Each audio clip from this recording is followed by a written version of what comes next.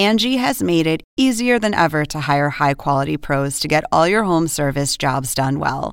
Just bring them your project online or with the Angie app, answer a few questions, and Angie will connect you with local pros who match your specific needs. Or book a service instantly at an upfront price. So join the millions of homeowners who use Angie to care for their homes and get your next home service job done well. Download the free Angie mobile app today or visit Angie.com. That's ANGI.com. All right, thanks, JB. I am Chris Cuomo, and welcome to Prime Time. Why did they release the Ukraine aid to them when they did? Why?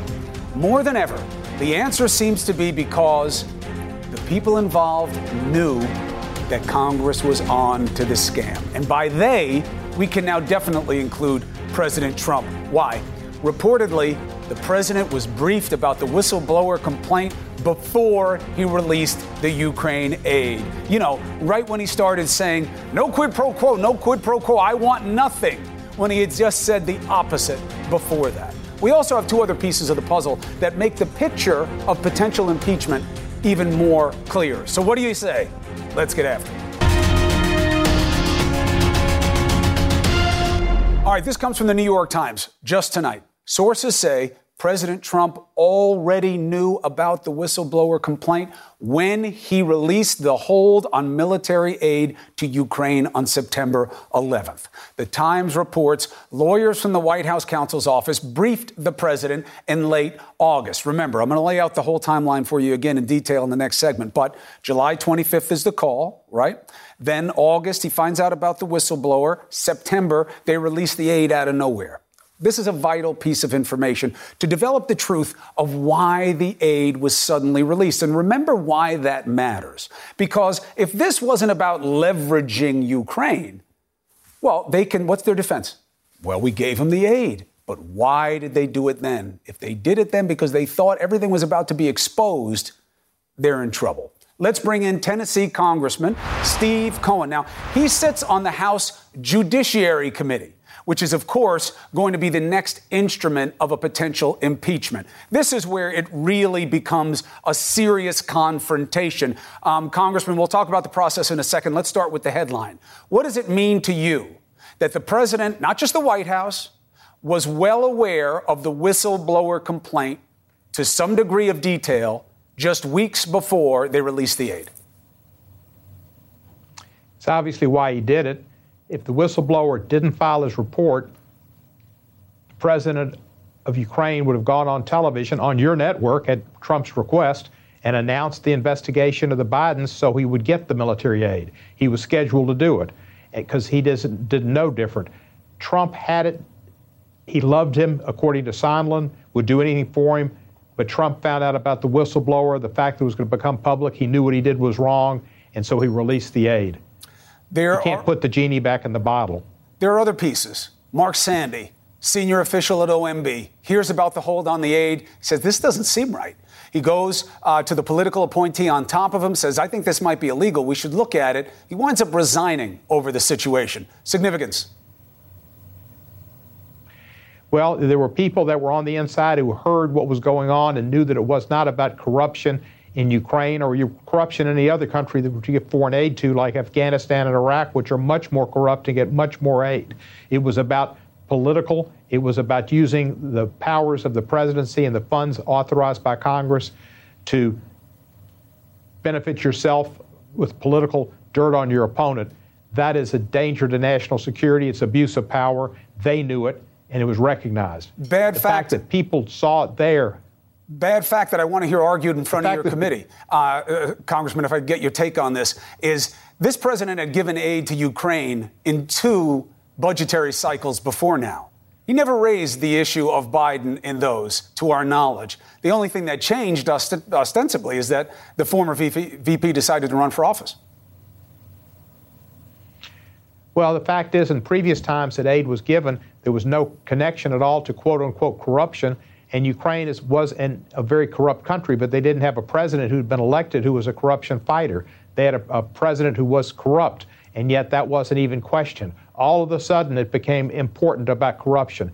They don't care about corruption. The fact is, they wrote the book. The idea of corrupt intent, the constructive analogy for you guys in terms of what the wrong was, seems to be this was basically a bribe, or at least an attempted bribe, even though a bribe in and of itself can only be a solicitation. But that's lawyer talk. You're going to have to make the proof to the American people against counsel now at the Judiciary Committee level that this was a scam all along to lever Ukraine. One of the major defenses will be, but he believed it, Congressman. He believed Ukraine was involved in the 2016 interference, and he believed that the Bidens were up to no good. So he had a good faith interest in doing it. Therefore, he could not form corrupt intent. I don't think that can be seen. You have to have a willing suspension of disbelief. Not even Aristotle would buy that argument, that he really all of a sudden found that to be true and that Ukraine was involved. Comes right out of Moscow, and not that the president hasn't agreed with Moscow on other things. When he was in Helsinki, he was saying, I don't see, Putin says he didn't interfere with our elections, I don't see why he would, and basically agreed with Putin. Trump is a man of convenience, his shifting morality and shifting ethics, but it's clear from anybody looking with an objective eye that he wanted dirt on the Bidens to help himself politically and was fearful of the Biden, Joe Biden being his opponent. Secondary defense is going to be, I didn't know what Rudy was doing. You know, I trust Rudy, so he went out there, but I didn't know what he was doing. Now, we've heard in the past that Rudy has said, I was doing this for my client. My client was aware. Some of it he knew before, some of it after, but I was working as his attorney. Is there any credence to that theory? Does it give any clearance to the president if this was about what Rudy did, not what the president knew about what he did? I think there's information that's come out that Pompeo had talked to Rudy, and yes. Unfortunately, Pompeo won't testify, nor has Giuliani to our committee, but that Pompeo and Giuliani had talked, Giuliani and Sondland had talked. Ambassador Sondland was a key. I wouldn't put him to the level of John Dean, but he had Giuliani and Pompeo and Mulvaney and the whole cast of characters as totally in the loop and plotting it. And there's no question that's what was going on. And then all of a sudden, Mulvaney tries to find a way to say, how can we rationalize this when they found out that the gig was up? If you could get one guy, who would be the one guy that you want to come in? And may I make a suggestion of Bolton, given what he tweeted today? What does he mean by saying that the policy aims were being, subverted from within? Well, Bolton encouraged people that were working underneath him, and I think it was the Fiona Hill, and there was another person to go testify and to take action, which they did, and they did testify. But Bolton won't do it because Bolton wants to sell his book. You don't know why Bolton's doing these things. I suspect he's selling his book. One of the guests on the previous show was saying how Bolton's such a strong Republican, and he is, and that's his whole social ties. He's not going to want to cut those, just like McGahn's probably not going to want to cut them either. He's tied into the Federalist Society and the Republican game. That's where their bread is buttered, and that's what's going to make a difference in them. They're not caring about America. They care about their future and their contacts and their abilities to sell what they've learned from government, either in a book deal or in clients at Jones Day. Now, something that we've been arguing a lot with defenders of the president is going to be made manifest when the proceedings start in your committee. This has been the investigatory phase up until now. It was done with Clinton by Ken Starr. It was done under Nixon by a couple of different people running a grand jury. You guys did it yourselves here. They kept saying this is so unfair. The president doesn't have any representation. You never get representation in the investigative phase. And to the extent that they weren't supposed to have any, they had half the room in the Intel Committee was fighting for them tooth and nail. They did nothing but the Republicans except try to find clearance for the president. But now in Judiciary Committee, that changes. Counsel can be there. They can question witnesses. What will that dynamic look like? Resolution 660 that set out the rules gives the Republican president more rights in the Judiciary Committee than either Nixon was given or Clinton was given. Why? There are more defense rights because we're bending over backwards. The Democrats do that. Speaker Pelosi wanted to do that and make it clear that we're giving due process and try to minimize the argument. But no matter what we'd have done, they'd have said it wasn't enough. I'd like to see Donald Trump appear. Donald Trump likes to talk to the American people. He claims there's nothing to it. Today he called it BS in his rally. He likes to use, vulgar terms, and they love it. I'd like to have him come to Congress, sit down in a chair, and answer questions. That's what he should do if he's truly innocent, if he really didn't have malevolent intent, and if he really thought it was simply corruption, and truly believed that the Ukrainians were the people that were involved in getting up dirt in the 2016 election. Come and tell the American people. If you don't, you're a coward, Donald Trump. Congressman Steve Cohen, heavy words just before Thanksgiving. Thank you very much, and the best to you and the family. Thank you, Chris. Happy Thanksgiving to you. All right. Steve Cohen basically calling the president a turkey just a couple of days before Thanksgiving. Will that move him? Looking at what happened with Mueller, I doubt it. What the president says is just a taunt. What he does is play it safe. This new reporting tonight, though, shows just how important the timeline is here, just like in all investigations. When did things happen, and in what sequence? Now we're starting to see, just like this image on your TV, one big ugly face, but millions of little pixelations, little pieces. Now we can lay out a timeline that will give us a much better sense of why things happened and when. Next. All right, tonight's New York Times is helpful, and it forces us to take a fresh look at what the president knew and when he knew it. This is not a cliche.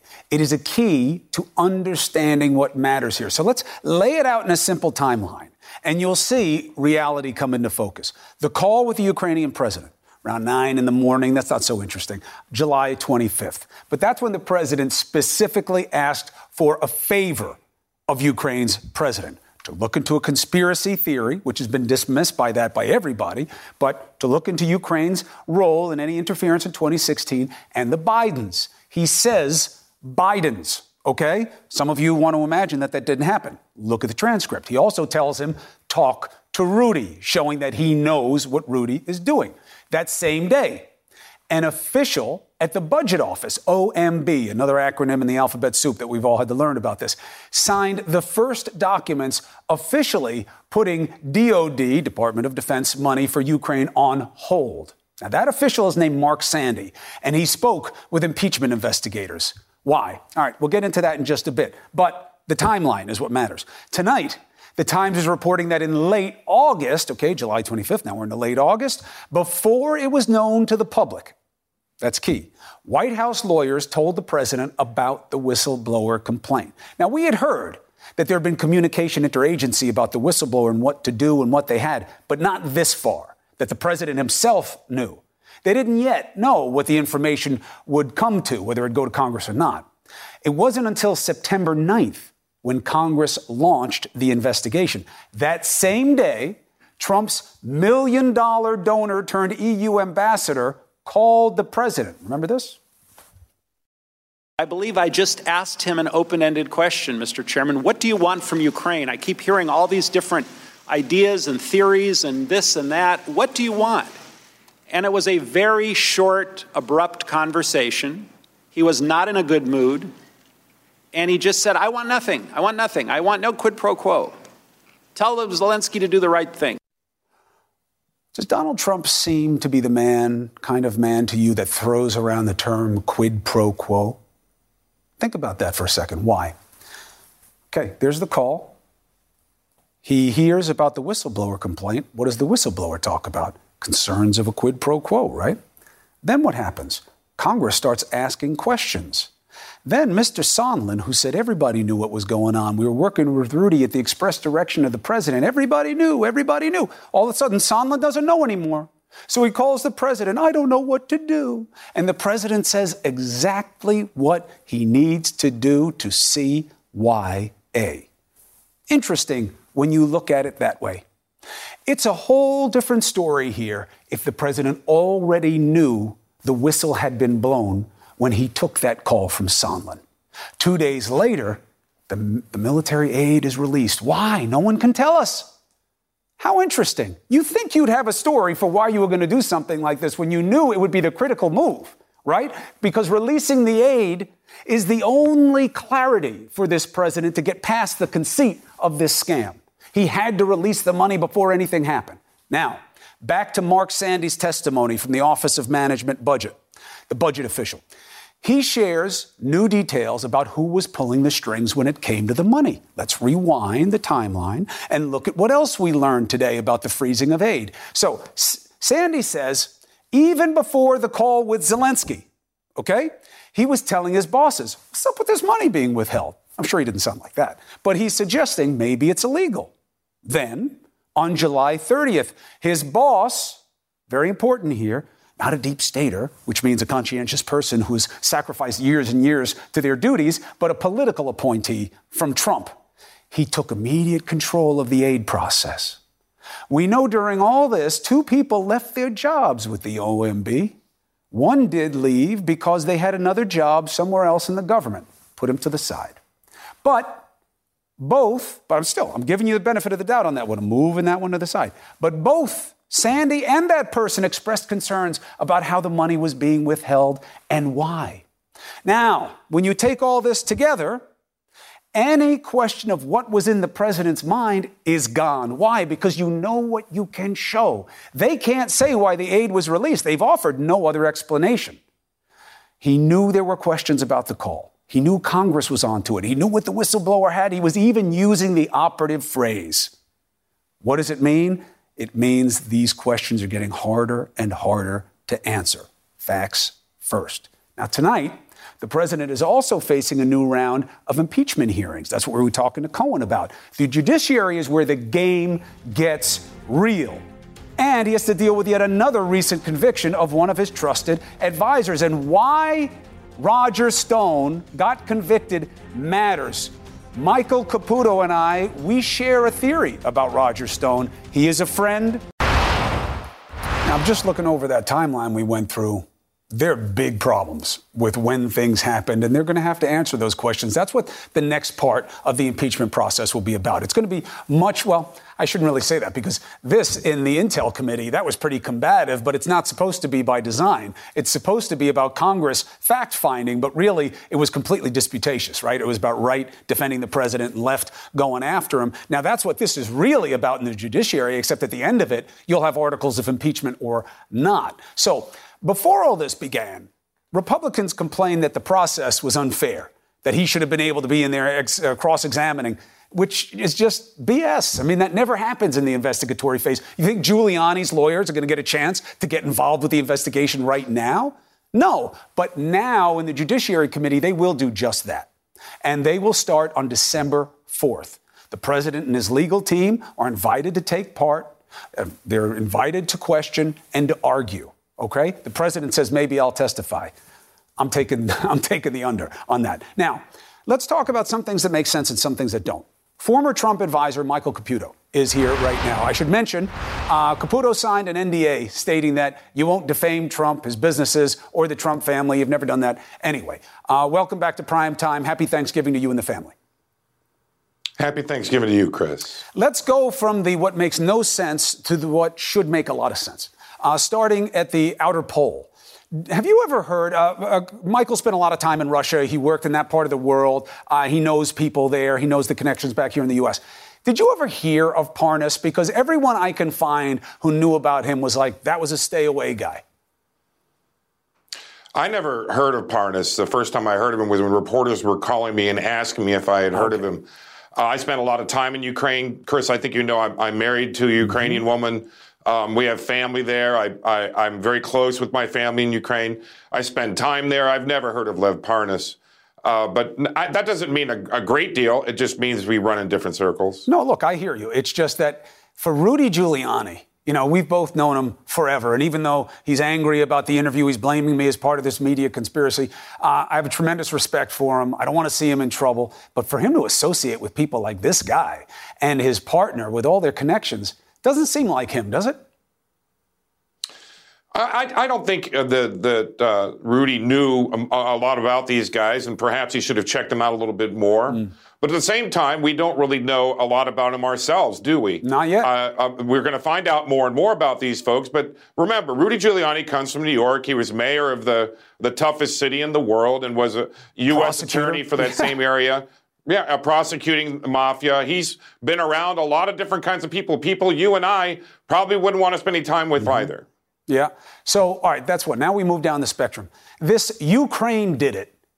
Everybody debunks this theory. People have invested time and money in trying to figure it out. Bossert says it's been debunked. The CrowdStrike thing has been debunked. CrowdStrike, yes, they have part of their ownership as Ukraine, but they're a California company. Do you really believe that Ukraine, not Russia, was to blame for the 2016 interference? No, I believe, as you know, when the emails, the Democrat emails were leaked before the convention, I came out immediately and warned the Obama administration that this was Russia and something had to be done about its data. I've always thought it was Russia. I'd love to see the FBI prove it was Russia and prove that I was right. But just because Russia did it doesn't mean Ukraine didn't do it. I don't believe Ukraine was messing around on the internet or doing cyber warfare like the Russians were. I know for a fact that they were that the leadership of the Ukraine government at the time, the Poroshenko government, was working through their embassy with Hillary Clinton and DNC operative Alexandra Chalupa, and at the same time, a member of parliament very close to the President Poroshenko was messing around with that black ledger, as they call it, which was never proved to be real or not real. In fact, it's disappeared in Ukraine. Well, but I can tell you, all the time I spend in Ukraine and all the people I talk to in Ukraine. But the federal prosecutors felt pretty confident about the information with Manafort. And again, Tom Bossert, who worked for the Trump administration. But they didn't use the ledger in. Well, they didn't need use the ledger. They didn't need it. They had their own sufficiency in terms of evidence. That's not why they didn't use it. You don't know that's why they didn't use it. Well, I can tell you in Ukraine, they don't believe that the ledger is real. And I can also tell you that the top law enforcement officers, those who have a law and order background in a corrupt system, intend to get to the bottom of the Burisma scams and the Poroshenko regime meddling in the U.S. election. There's going to be investigations what meddling? in Kiev. It's going to happen. What meddling? The DNC says it never happened. Chalupa says it never happened. Mueller says it never happened. The Intel community says it never happened. The Senate Intel committee says it never. Of course it does. That's not true. Of course it's all true. That's not true. Chris, it's not true. What's not true? There are a lot of people very curious about what Alexandra Chalupa and I know there are. They're all defenders of the president. But why does Bossert say... well, listen, Chris. Hold on, Mike, because I had the same discussion last night. Let's just agree on one thing. Go ahead. There's more afoot with Chalupa and with Lyshenko, the MP that released that fake black ledger, than was ever afoot that led to the investigation of the Trump team. Oh, I don't believe that at all. But I say if we investigate the Trump team, let's investigate this team. And I'll tell you, it's really funny that... I don't believe that you investigate both sides. It'll be really funny in the end, That's not fair. You go where the evidence is. It'll be really funny in the end, Chris, when Ukraine, this uber corrupt organization on this planet, is more willing to investigate allegations of corruption than the United States is. Well, first of all, we've been investigating corruption all over the place. But look, back to the central... Then let's investigate this. No, because you go where the evidence is. What are you afraid of? I'm not afraid of anything. I'm a journalist. But the evidence is there. There is not evidence there, and here's my proof. Yes, there is. There are members of the staff of the Ukrainian embassy then why that would say Tom that this Bossert happened. say that? Again, just for all of you, Tom Bossert was one of the head security analysts for this president. He's a friend of the president. Here's what he said. Not only a conspiracy theory, it is completely debunked. Let me just again repeat that it has no validity. Why? Why would the Senate Intel Committee run by a Republican say the same thing? He was talking about the CrowdStrike rumors and them having this server. I don't believe CrowdStrike. But that's what the president said he wanted investigated. Well, then let's debunk that. But I'm talking about the real in plain sight evidence that Ukraine's president Poroshenko had ordered his people to meddle in the United States election. I hear your questions. Got nothing to do with CrowdStrike. But see, that matters, and here's why. One, we'll see what they do about the other thing that's Ukraine's business. Two, the president has 100 times more reason than you to know that the CrowdStrike thing is BS. 100 times more, because these people all work for him. The intelligence community, Burr at the Senate Intelligence Committee, they all came to the same conclusion. He knows it. He was briefed on it. They were briefed on it. He says, no, I think it happened. How is that not all by itself a potential abuse of power? If you are so incompetent that all these people telling you something that isn't true except Putin, and you believe Putin,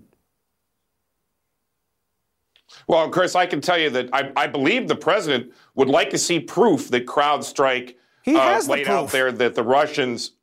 Nobody's seen it. I understand the FBI says they have it, but they've showed nobody. They can't give him proof that CrowdStrike didn't take the server when a server wasn't taken. The DNC has said no server was taken. Chris, the that's not what I'm Clinton people talking said about. no server was taken. That's not what I'm talking about. But that's what he's that's talking what about, talking Michael. about. That's what he's talking about. That's what he talked about Zelensky about. Let me tell you, I believe the president, like many of us, would like to see the proof that the FBI has that Russia hacked the DNC. They have the proof. They indicted 12 different people and entities. Chris, I understand what you're saying, but CrowdStrike's proof has not been made public. That's a fact. But that's different than the president not knowing it. Look, I'm out of time, but I got to ask you one other thing. I have to ask this. I'm sorry if it makes you uncomfortable. You and I believe, share a theory. Roger Stone is too smart a guy to not know that they were going to get his communications. This is a savvy guy. It's a little different when you're in the crosshairs, but he knows the game. For him to play the game out the way he did, to me, suggests taking one for the team. Because he had to know this was going to go bad on him. Now he's facing all of these convictions, and the president is silent about it. Are you surprised that a guy who arguably has been his longest advisor, who arguably took convictions out of some misplaced sense of loyalty, is getting the silent treatment? Well, I think Roger Stone is, by court order, still not allowed to talk to me. We haven't spoken in 10 months. In fact, he's not allowed to talk at all. I know. And so I don't know exactly what's going on in Roger's head or what his defense is talking about. But I do know that the president is looking at the one person that was dragged into the mud of this bogus Russia investigation who did take one for the team. That's one thing the defense got right. I'm sorry, the prosecution got right when they opened and closed this trial. I was there every day. And they said Roger Stone did what he did because he was afraid to embarrass the president. I believe that's true. I believe the prosecution got that right. I think there's room for an appeal here. I don't really understand it because I'm not an attorney, but I think there's room. But the president needs to look at this. I don't expect the president to do anything about it right now, but I got to believe he's thinking about it. So much for loyalty. Michael Caputo, thank you for coming on the show. The best to you and your family for Thanksgiving. We don't always agree, but we always agree that you have a place here to make your argument. Thanks, Chris. Be well. All right. The president may have a last chance to avoid impeachment. Instead, he's relying on a strategy that includes making you believe he's a victim. Now, there are a couple of things that are said all the time, and we're going to play them out in the closing. But first, where are we in terms of the pluses and minuses? Beautiful legal representatives. So, Chairman Nadler, he's the chair of the Judiciary Committee, right? That's where the impeachment process moves next. And he has given the president a chance to offer up a defense at next week's hearing. If, it's unclear if the president wants to do that, but they have the ability. And by the way, that's more than Clinton was given. If the president's claim of a perfect call is to be sustained and no wrongdoing, then the question becomes, well, then why aren't you coming in? We know why the president's not going to come in. We know that's hot talk. But why not come in and mount a defense if you're getting this opportunity? You're really getting two bites at the apple. Cuomo's court is in session with Harry Litman and Jim Schultz. Harry, I'm saying two bites at the apple because we know president and counsel can come in if there's a trial in the Senate. So they're giving them, they're giving them one for free here. What is your take on the strategy? Yeah, it's exactly right, and they haven't given it before. My best guess is he's going to stay away. It's a sort of interesting question for him, but I think he doesn't want to validate the proceedings at all. But it really takes away a talking point from him, right? Oh, you've just railroaded me, no due process, et cetera. Why not have a lawyer or representatives on the different points to make his claims? It should only be to the good. It's something that Clinton and Nixon didn't have a chance to do, but it means he is integrated in a process that he wants to pretend is completely corrupt. And I think that's why he winds up staying away. I'll be interested what Jim thinks on that. Jimmy, what's up with the poker face? You're not thinking of taking a job and going in there, are you? I need you on the show.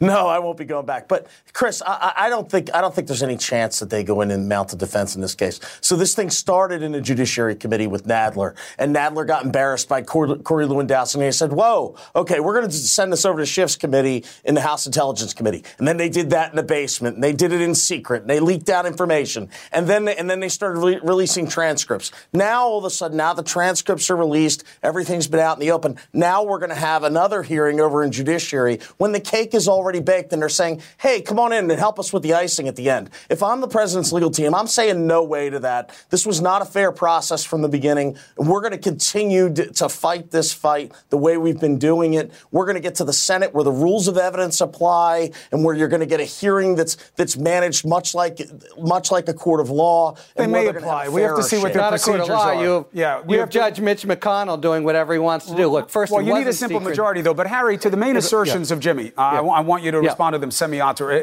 in order here. Lewandowski embarrassed the judiciary by pretending he got to exercise executive privilege, and the Ken Starr report that started with a land deal and ended with a sex act. They couldn't even ask a question. Well, let me talk about Lewandowski. First of all, I will pose it any way I want. Jim, this is my court. I'm the judge, Jimmy. But you got Lewandowski, you got Ken Starr that he got to do his whole report. Is this fair or is this not compared to them? More so.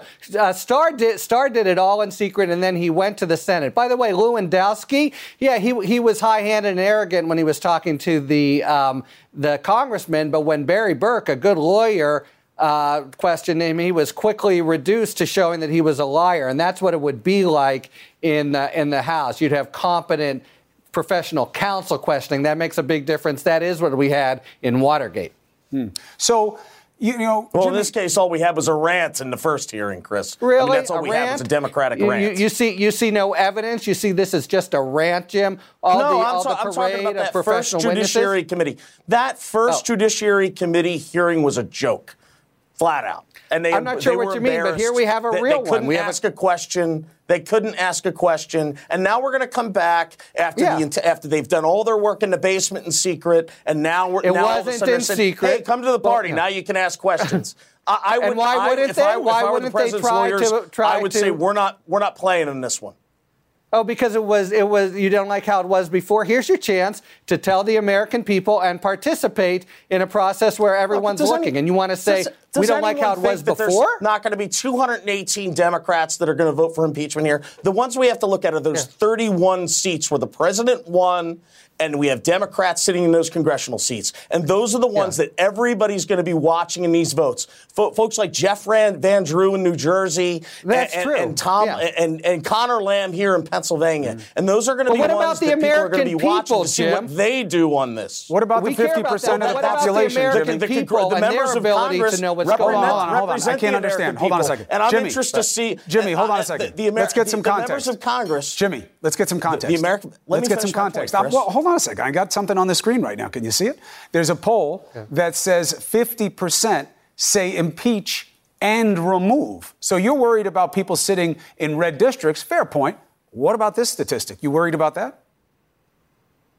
Look, there are other polls that are showing this thing's going backwards on the Democrats at this point in time. And I think that it is, especially in those districts. You have folks like Van Drew in New Jersey who said, look, I don't want any parts of this impeachment to begin with. You know why? Because he's paying attention to his constituency. Folks like Connor Lamb, silent in Western Pennsylvania on this issue. Because you know why? He's taking a look and saying, look, I might take a pass. Clinton had 31 go against him in the impeachment because their constituents aren't for it, Chris. The folks in those districts that are swing districts, their constituents aren't for it. All right, Jimmy, I got your point about the politics. Harry, last point.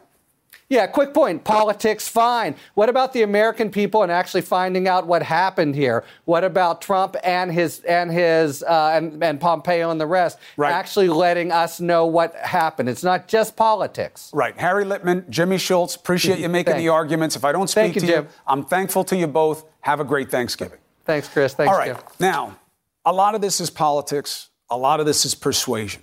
Some stuff in that vein is going to be fine, even if you don't like it. Some of it is not. And we have a situation here that must be addressed on two fronts. When you can't fight the facts, you attack the person stating the facts. But there are two attacks that have to stop because they are poisoning this process for real? I'll lay it out. You decide. Next. The argument. Two things need to stop tonight, like now. First, the idea that anyone who disagrees with the president hates him. I think they hate this president more than they love their country. I know you hate Trump. Do they love America more than they hate this president? This is cheap, this is destructive, and they know it and do it anyway. A Washington Post count in April found 21 of the judges who've ruled against this administration were put on the bench by Republicans. Big cases: DACA, Mueller's special counsel appointment, family separation, sanctuary cities, all handed down by Republican-appointed judges. Okay? Why? The problem is not the judge. It's the constant violation of the law by this president. In fact, the only person in this mix who uses animus in place of any legitimate dispute is our president. Shifty shift. Little pencil neck Adam Schiff. Elizabeth Pocahontas Warren. Sleepy Joe. Crazy Bernie. Crying Chuck. Crazy Nancy. These are maniacs. Not just politicians. He says about us in the press. They made fun of my mother last week. I would laugh if it weren't so embarrassing. The second thing that needs to stop is the idea that this president is a victim of anything other than his mouth, his motives, and his moves. The last almost 3 years have been filled with investigations. They are right about that. But why? His mouth, his motives, his moves, and those around him. Examples: the taxes, he wouldn't put him out. He says he's under audit, but he won't prove it. He keeps sheltering Putin in a way that raises questions about being compromised. The Russia probe started by what his people said and what his people did, and by this president's constant solicitation of, help to, and denial of the obvious Russian interference to this day. And this whole Ukraine mess, it's about what he and his personal lawyer plan to do. So you did ask Ukraine to look into Joe Biden? Of course I did. That's fine. Again, I don't think this is about Rudy. I think this is about Rudy doing what his client wanted him to do the way he allowed him to do it. This president is making his own mess. Further to the point, Mueller outlined instance after instance of obstruction by the president himself. So why didn't they move on it? Democratic leadership chose not to move on impeachment. You could say it was a political thing. They didn't think they had the votes or whatever, but they didn't do it. Add them. Now, all of a sudden, if you look at everything that has happened, there's no need to make it up. They're all of his own making. He plays the system, and when caught, this president plays the victim. It's a shame that your president has had to go through this. No president should ever have to go through this again. I hope he's right. God willing, we will never have a president who causes this much chaos again. And you know what? The chances of that may be better if the man responsible for the chaos right now does get impeached. Why? Look, I think you can argue it either way. I have on this show. Some of you like that, some of you don't. That's the show. If it's for people with open minds. But if he gets impeached, that is a permanent stain. It will be the first thing people will know about his presidency forever. Trump said in a tweet, he never imagined his name connected to the word, but I believe that. And it may be his worst fear, and it will be realized. His name will be glued to being impeached for eternity. Now, he can complain to the red hat rallies of thousands who agree with him no matter what he says, but the country has made their sympathies clear. A majority doesn't just say this is a good process, doesn't just say he should be accused or impeached. They say he should be removed. I don't see that as being likely politically. And as for those who support him most, you see how he is already making any loss that happens here about you, not him. And if you lose, they're going to say Trump suffered the greatest defeat in the history of the world. This was the greatest. You can't let that happen to me. He created the mess, but you will take the loss. And yet, you are not the victim if that happens. He is. And you must help him when he has done nothing but help himself. And in doing so, he has gotten himself exactly where he is. This is not about hate for the president. God protect him and keep him and his family well. But we must love the presidency more than any president. Our loyalty and that of our lawmakers is not to him, but to the country and the countrymen that our politicians serve. They are servants for you, not serfs for the president. Whatever happens next with impeachment, know this. This president can blame the person who is always apparently foremost in his mind, himself. That's the argument. Tonight's Bolo, a Democratic presidential frontrunner's numbers suddenly running low. Could it shake up the race? Bolo. Bolo, be on the lookout. Joe Biden remaining steady at the top in the latest polls from Quinnipiac. Still a pack, but look at Warren, 28 to 14%. Why this drop in this moment? Electability. 10% say she's the one to beat Trump. Same number for Sanders, by the way. Biden much higher than that. It's 69 days from the first votes in the Iowa caucuses, but this isn't what Warren wants to see, especially with Bloomberg now in the race and looking to make a lane. So be on the lookout. Thank you for watching. Want to get you quickly to CNN Tonight with Laura Coates, the upgrade for D. Lemon. I'm Dr. Sanjay Gupta, host of the Chasing Life podcast. In honor of our 10th season, we want to hear from you. Leave us a message at 470-396-0832 and tell us how you chase life. It could be used on an upcoming episode.